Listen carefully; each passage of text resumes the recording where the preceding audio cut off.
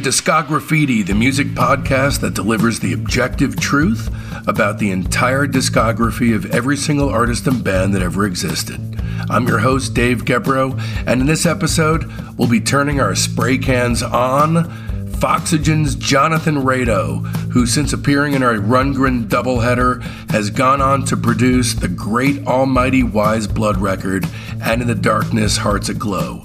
If you're tuning in for the first time, I've left my career as a hearing instrument specialist. We're over a year into the show, and there's a real audience building. 6-figure downloads in 70 countries, consistently ranked in the top 30 music commentary podcasts.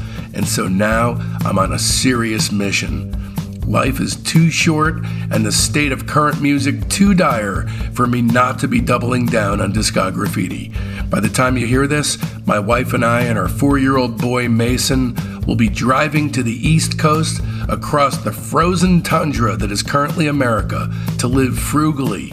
And all of that just to ensure that Discograffiti is the standard bearer for all that's awesome about music. So don't go anywhere when this episode's done. Subscribe. Coming up, we have a private press special about Michael Farnetti's Good Morning Kisses featuring the man himself, Sergio Diaz from Os Mutantes rating his own early work, a 4-part series called We Are Stardust, We Are Over, about the 4 least fortunate participants of the 1969 Woodstock Festival, and on and on and on, way into the future. Hey guys, throw me a bone here. I need your help. Check out all the back episodes. Share the ones you dig with your friends. Also, join our Facebook group, Discograffiti Soldiers of Sound. We're on Instagram and Twitter too, and quite active. You can find the link to our legendary playlist in the show notes, and also on our website at discograffiti.com. And if you're like me and enough is just never enough, then visit patreon.com/discograffiti and become one of our Patreon Soldiers of Sound. Our Patreon feed, it's the ultimate music deep dive. I post 3 shows a week. The main show on Sunday, then Discograffiti's The Private Press with Paul Major on Tuesdays, and a Thursday wildcard episode, which is either an interview with that week's guest or one of our other offshoot shows like Rock Cousteau, Queasy Listening, and Battle Royale. Just to be clear, this show is entirely listener supported, so please give it a shot for a month. You've got nothing to lose. And away we go then with Jonathan Rado. So here we are with Jonathan Rado, the Oxygen from Foxygen. Would you say that that's an accurate assessment? Oh, no, not at all. Oh, okay. Well, we're on the right track then. He's maybe more the hydrogen. Right, you're the Tell me about why. I'm just a guy. You're just a guy? All right, so talk to me about why you picked. By the way, I was a fan previous to us being friends, but the reason why you picked Rundgren, so you already told me the answer is buried within the beautifully sloppy puzzle that is Foxygen and Star Power. So now that we've gone through all this, listening again to the records and things like that, does it help you understand the record anymore that you created? It's okay no. if it's a no, yeah. No, it does. I do think that I sort of looked to Todd Rundgren as a kind of model of what you could do with a music career. He was a successful producer, and he made music as well that was also worth, discussing for 3+ hours. So it's just a really good example of creativity. I guess not that long, 10 years of profound creativity. Which is actually pretty long. 10 years, yeah. In retrospect, now looking back at it, zooming way out, it seems like it was because a lot of stuff done in that time period. Yeah. Healing is 1982? Yeah, 81. Yeah, it's 81, yeah. It's that's a crazy decade of all those different things. That's crazy. Yeah. And he does so much more, know. Yeah, which this is only one side of his. What we talked about today was only, there's a lot more stuff besides that, even during those 10 years. And so that's where your work that I've heard and his are, feel like they're comparable because, you seem to, ingest the style and create what seems to me to be the ultimate version of your take on that style. And then you move on to something completely and ineffably different. Yeah, Foxygen always followed that. But is that you, or is that you with Sam together deciding on that being a thing? Well, it's always me and Sam. Right. Like, it's always like a joint. It's like that's a band. Right, it's truly a band in every sense of the word. Like, he brings a lot to the table, and I bring just things to the table as well. So you guys started in 9th grade, right? Yeah. Okay, and then so just during your high school years, somehow between the SATs and baloney like that, you pumped out 7 albums? Yeah, I guess so. There's, I could count them. We have Electric Sun Machine. Jurassic Explosion, Philippic?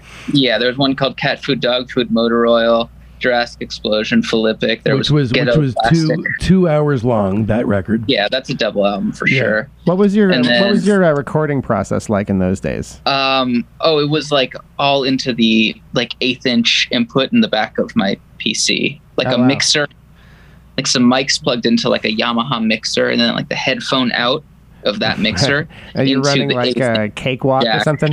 What software? Yeah, I was Sony Acid. Wow! That's I used that to score Dave's first movie. That's right. Oh, really? He did The Homeboy. It's a comedy about a white rapper. That's sick. Yeah, there's some acid loops on those on the Foxygen records for sure. There was such a small number of them available commercially. Yeah, there's this one. There's this one that's featured heavily, and it's like this voice that's going like, "Don't jump up, your pop, don't jump up, your pop, jump." I just remember. I mean, it's like a hook of one of the Foxygen songs. Is it the transition now? So you guys were so fucking prolific, it was ridiculous, right? So, but now you're kind of averaging about 3 years in between albums, which is sane. I mean, it allows you to get a decent night's sleep at least. So how is that? Is it changed the dynamic? Because you guys are not like living and breathing. It's just Foxygen. You get to do your own, production work and things of that nature. Yeah, it's nice. I also think that there's lots of practical reasons, to like not necessarily pursue a band as like a long-term career. Right. Yeah. Are you pulling away, are you pulling away from Foxygen? No, I'm not. I mean, Foxygen is, our whole motto is that it was never a band. Yeah, that's kind of the nice thing about it being the irreducible core of 2 is that it doesn't take. It's a recording project. Yeah, it doesn't take a lot to get the band back together if you feel like it. Yeah. It's just like we're not touring, and there's music that we are working on, but there's not like any pressure or labels or really anything like keeping us to any sort of schedule. So your goal was, correct me if I'm wrong, was to, from what I understand, was to be a record producer, right? Above and beyond being a recording artist? I just like making music. And then I met a few people in my life who inspired me a lot to become, to follow. Who is potentially the most important? Yeah. So I want to talk about that because, that was 21st Century Ambassadors, right? Yeah, he produced that album. So talk to us, if you can, about the inspiration that he brought to the table. Oh, well, he's just an awesome, he made amazing solo albums himself where he played all the instruments and recorded it all on 4-track, and they just sounded incredible. And he was just an amazing producer, and we asked him to record that album and sort of wrote it, with the idea that we would record it with him and with his, like, sort of style a little bit. And yeah, it was just a really formative experience. And he sort of engineered everything himself and did it all, played all the, he didn't play all the instruments, but he can play all the instruments, and that was like, the thing about Foxygen too is like me and Sam both also can play the instruments. Like we've always sort of made music like that with us, just playing everything and recording it all ourselves. And that was our thing. And to see him kind of make other people's albums, but he just had he influenced the sound of it for sure, without talking about it or feeling like it wasn't ours or, like it still felt like our music, but he just helped the process be really easy to make. Yeah. Do you think that's you think that's had an impact on how you work as a producer? definitely. This is already kind of what I do, and I had already, recorded some of the Foxygen stuff, and like I was just like, oh, I'm, like it gave me confidence to be able to do that for other people. Yeah, it seems like the art of producing, a lot of it is like, or to me, what the best scenario is like if you're kind of helping an artist make a record that they want to make. Not the record that you want to make, So I think that gets lost. And dude, you're smart. You're setting yourself up for the future, and it certainly is certainly seems like the Rundgren model of working. There's, you can kind of do what you want if you have a career producing. You can, really shoot from the hip in your work. Yeah. And it feels that way with your work, that's for sure. Plus, the records that you produce are fantastic. I mean, there's, some really, really great ones. The Whitney record is friggin' fantastic. Lemon Twigs, Beach Fossils, Father John Misty, The Killers, plus your own stuff. I mean, there's, and Tim Heidecker, just a wonderful panoply of different stylings. And if I thought it sucked, I would tell you. I believe that. Yeah. I just like working with people. All those people are really nice people as well. And so it's, I don't know. I feel like I get along. I don't know. I like hanging out with people for a couple weeks and making music. Like that's a great experience. Yeah, you can kind of see the common thread in a lot of those things. You can see why a lot of those artists would be like simpatico with you, have a kind of a like-mindedness, Yeah. I gotta tell you, everything that I feel about you as a person is kind of summed up in one moment. So yesterday, you were having some serious car issues. You were broke down on the side of the road. I chose that moment, and it was Mother's Day, I might add. And my wife was like, what the fuck are you doing calling him on Mother's Day? And I was like, it's the day before the thing. But you were broke down on the side of the road. You have an endless list of stuff to do. For whatever reason, you've got like some responsibilities that seem to me to fall under either tour manager or roadie. But you're doing them, and you very kindly followed through with all this, even though you didn't have to, as far as scheduling goes. But when I called you back yesterday to kind of, just lock in the plans, the tone of your voice was so unassuming, like, hey, dude. And I know Joe or I would be like punching a hole in the car door. So you're, in that moment, I didn't know that's where you're going with that, but that's really funny. Yeah, in that moment, I realized, the quality of person that you are, and not everybody can get there. You know that too. Hell yeah, man! And this morning I woke up at 8. Do you do anything to? I woke up at 8. I talked to my therapist for 1 hour on Zoom, and then I called a guy to come out, and there's the wheel lock for my car. The wheel lock that holds on the hub of the freaking wheel. Right. That had gone missing for some reason. So I had a flat tire. No one could take off the tire because you need a specific wheel lock that I did not have. So I had to call around to 1 million people, try to find someone to come out to me because I have already had my car towed back to my house. I'm going to go into this whole thing because this is going to be good for your listeners. I'm going to find someone to, you can edit this out, someone to come out and like get the freaking wheel lock off. And then I went to the DMV, sat there for like an hour, paid my registration, got my tags, came home, popped right on this Zoom. That's awesome. So let me ask you a question, dude. Okay. In the 1960s, recording artists are, strutting around like peacocks, dallying around like Sir Fauntleroy, and yet you're waking up early, going to the DMV. Do you feel like you got robbed in a certain way? Indie rock is not a glamorous. No. That's not a glamorous career path. Right. Gotcha. But yet you're sort of putting an infrastructure in place that I think gives you access to a certain lifestyle that one otherwise would not. I think you'll be a successful. I think I don't know. I mean, I'm in the music game, and just for me, it's like every day that I'm just making music and I'm not doing something else is a win. That's how I always feel. I have, by the way, one correlative thing with you: 3 years of college. 3 years of college, I was suspended and I never went back. You as well, 3 years, am I correct? Yeah. Do you regret it, or are you behind it? I'm okay with it. Okay. I was going to film school, so it Me was like too. make I was school to anyway. film school, yeah. Yeah. I don't know It's anyone make-believe else. school. Yeah. I don't know anyone else who has, gone 3 years to film school and then gotten suspended. You're the only other person on the planet. Yeah.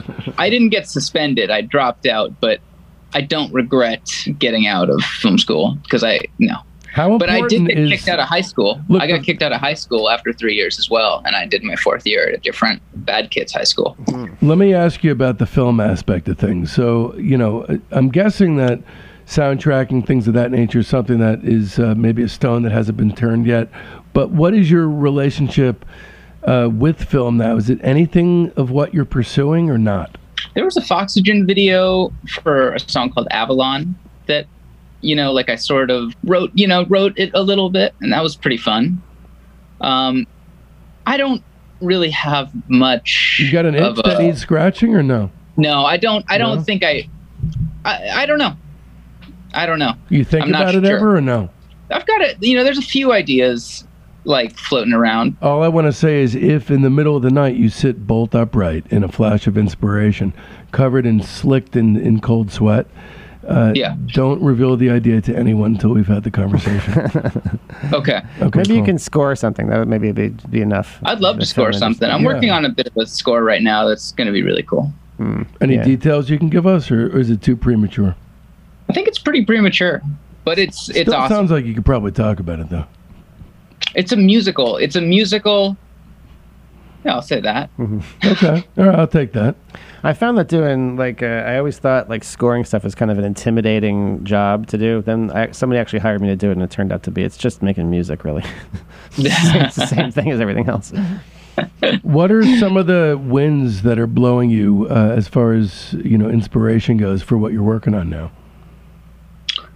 I know there was an era where Nilsson was the thing, and obviously Rundgren. Are there any particular winds that are blowing you this way or that? Lately, I've just been pretty inspired by everything. I kind of like everything that I hear at this point. Maybe that's a bad thing, but I'm finding a lot of joy in just listening, keeping your ears open. Yeah. I like Massive Attack. Huh. Bjork. What's up next for you then? I mean, is this something that you're implementing right now or no? I don't know. I feel like I'm always trying to implement those things, even if it's very subtly, and only I know it. I like 90s rave music, I think that's pretty something cool. You and Todd, I'm not working you on and Todd have in common. That's precisely right. Yeah, I'm not working on any 90s rave music, but I don't know. I was working on a country song the other day, and I was thinking that it would be cool with kind of a 90s rave vibe. But I don't know. I subtly put those things in, Yeah, I think sometimes it's not always a direct one-to-one, it's listening to rave music doesn't mean you necessarily drop the the 808 bass in there or something. Maybe it's some other element of that. That's the thing that inspires you. Lately, this is kind of probably a ridiculous thing, but I've just been putting on Apple Music. They have this station called Jonathan Rado's Station, and they've made it for me. And I just click on that, and it just shuffles through the songs. Are they accurate? Did they hit it on the head? It gets pretty good. It feeds me things that I haven't heard. It's AI, It just goes off the algorithm. What you've been listening to. Is it a better song chooser than you? Kind of. I mean, weird. I'll go through. It has great runs. It'll have a great run, and then something will switch, and it'll start doing some weird something I'm not into, and I have to skip through a bunch. But once it gets on a roll, it's kind of like a good DJ. That's pretty I like cool. that. It's all great. So it'll be like Train in Vain, and then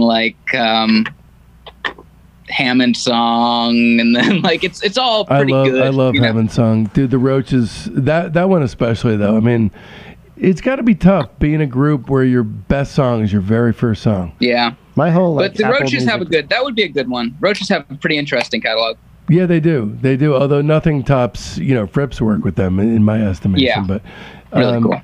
Yeah. So what are you working on now? Was the pandemic something that wound up inspiring you, or do you feel deflated? And what do you got coming down the pike? The pandemic wasn't inspiring. No. Did you work pretty much through it, or did you have a little break? Yeah, I just worked a lot. Right. I wasn't particularly inspired by it. During the quarantine, I was like, oh, sick. Like, I'm finally going to make like an album.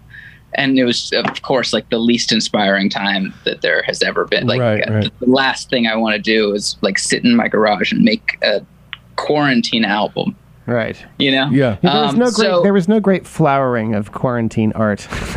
No. I believe that Fiona Apple's Fetch the Bolt Cutters was the perfect introductory time for the record. It wasn't created during that time. But when I think of it was the like pandemic, I think of the work of two artists. One would be Fetch the Bolt Cutters, and the other would be Chaim's Women in Music. I think they're, one represents one aspect of it, and the other quite another. But I'm Phoebe really, Bridgers the Phoebe Bridgers one was another one, especially the song Halloween. There's a lot of stuff on that record that's, I think, wonderful. She's great. Yeah, but there's not really any this is my pandemic record that actually turned out to, no, that I'm really aware of anyway. Right. I was really listening to primarily Aphex Twin. Cool. So I got really into Aphex Twin over the pandemic. There's so much great Aphex Twin. Are you readying a Foxygen record? So I know it's been, it's been 3 years since Seeing Other People. I don't know if you and Sam had been working on anything. There's stuff. I'm not readying it. No. Yeah, there's stuff. Do whatever you got to do, man. It's your fucking world. You've done great thus far. You beat to the march of the beat with the drum and the stuff. You do just that, okay? Please.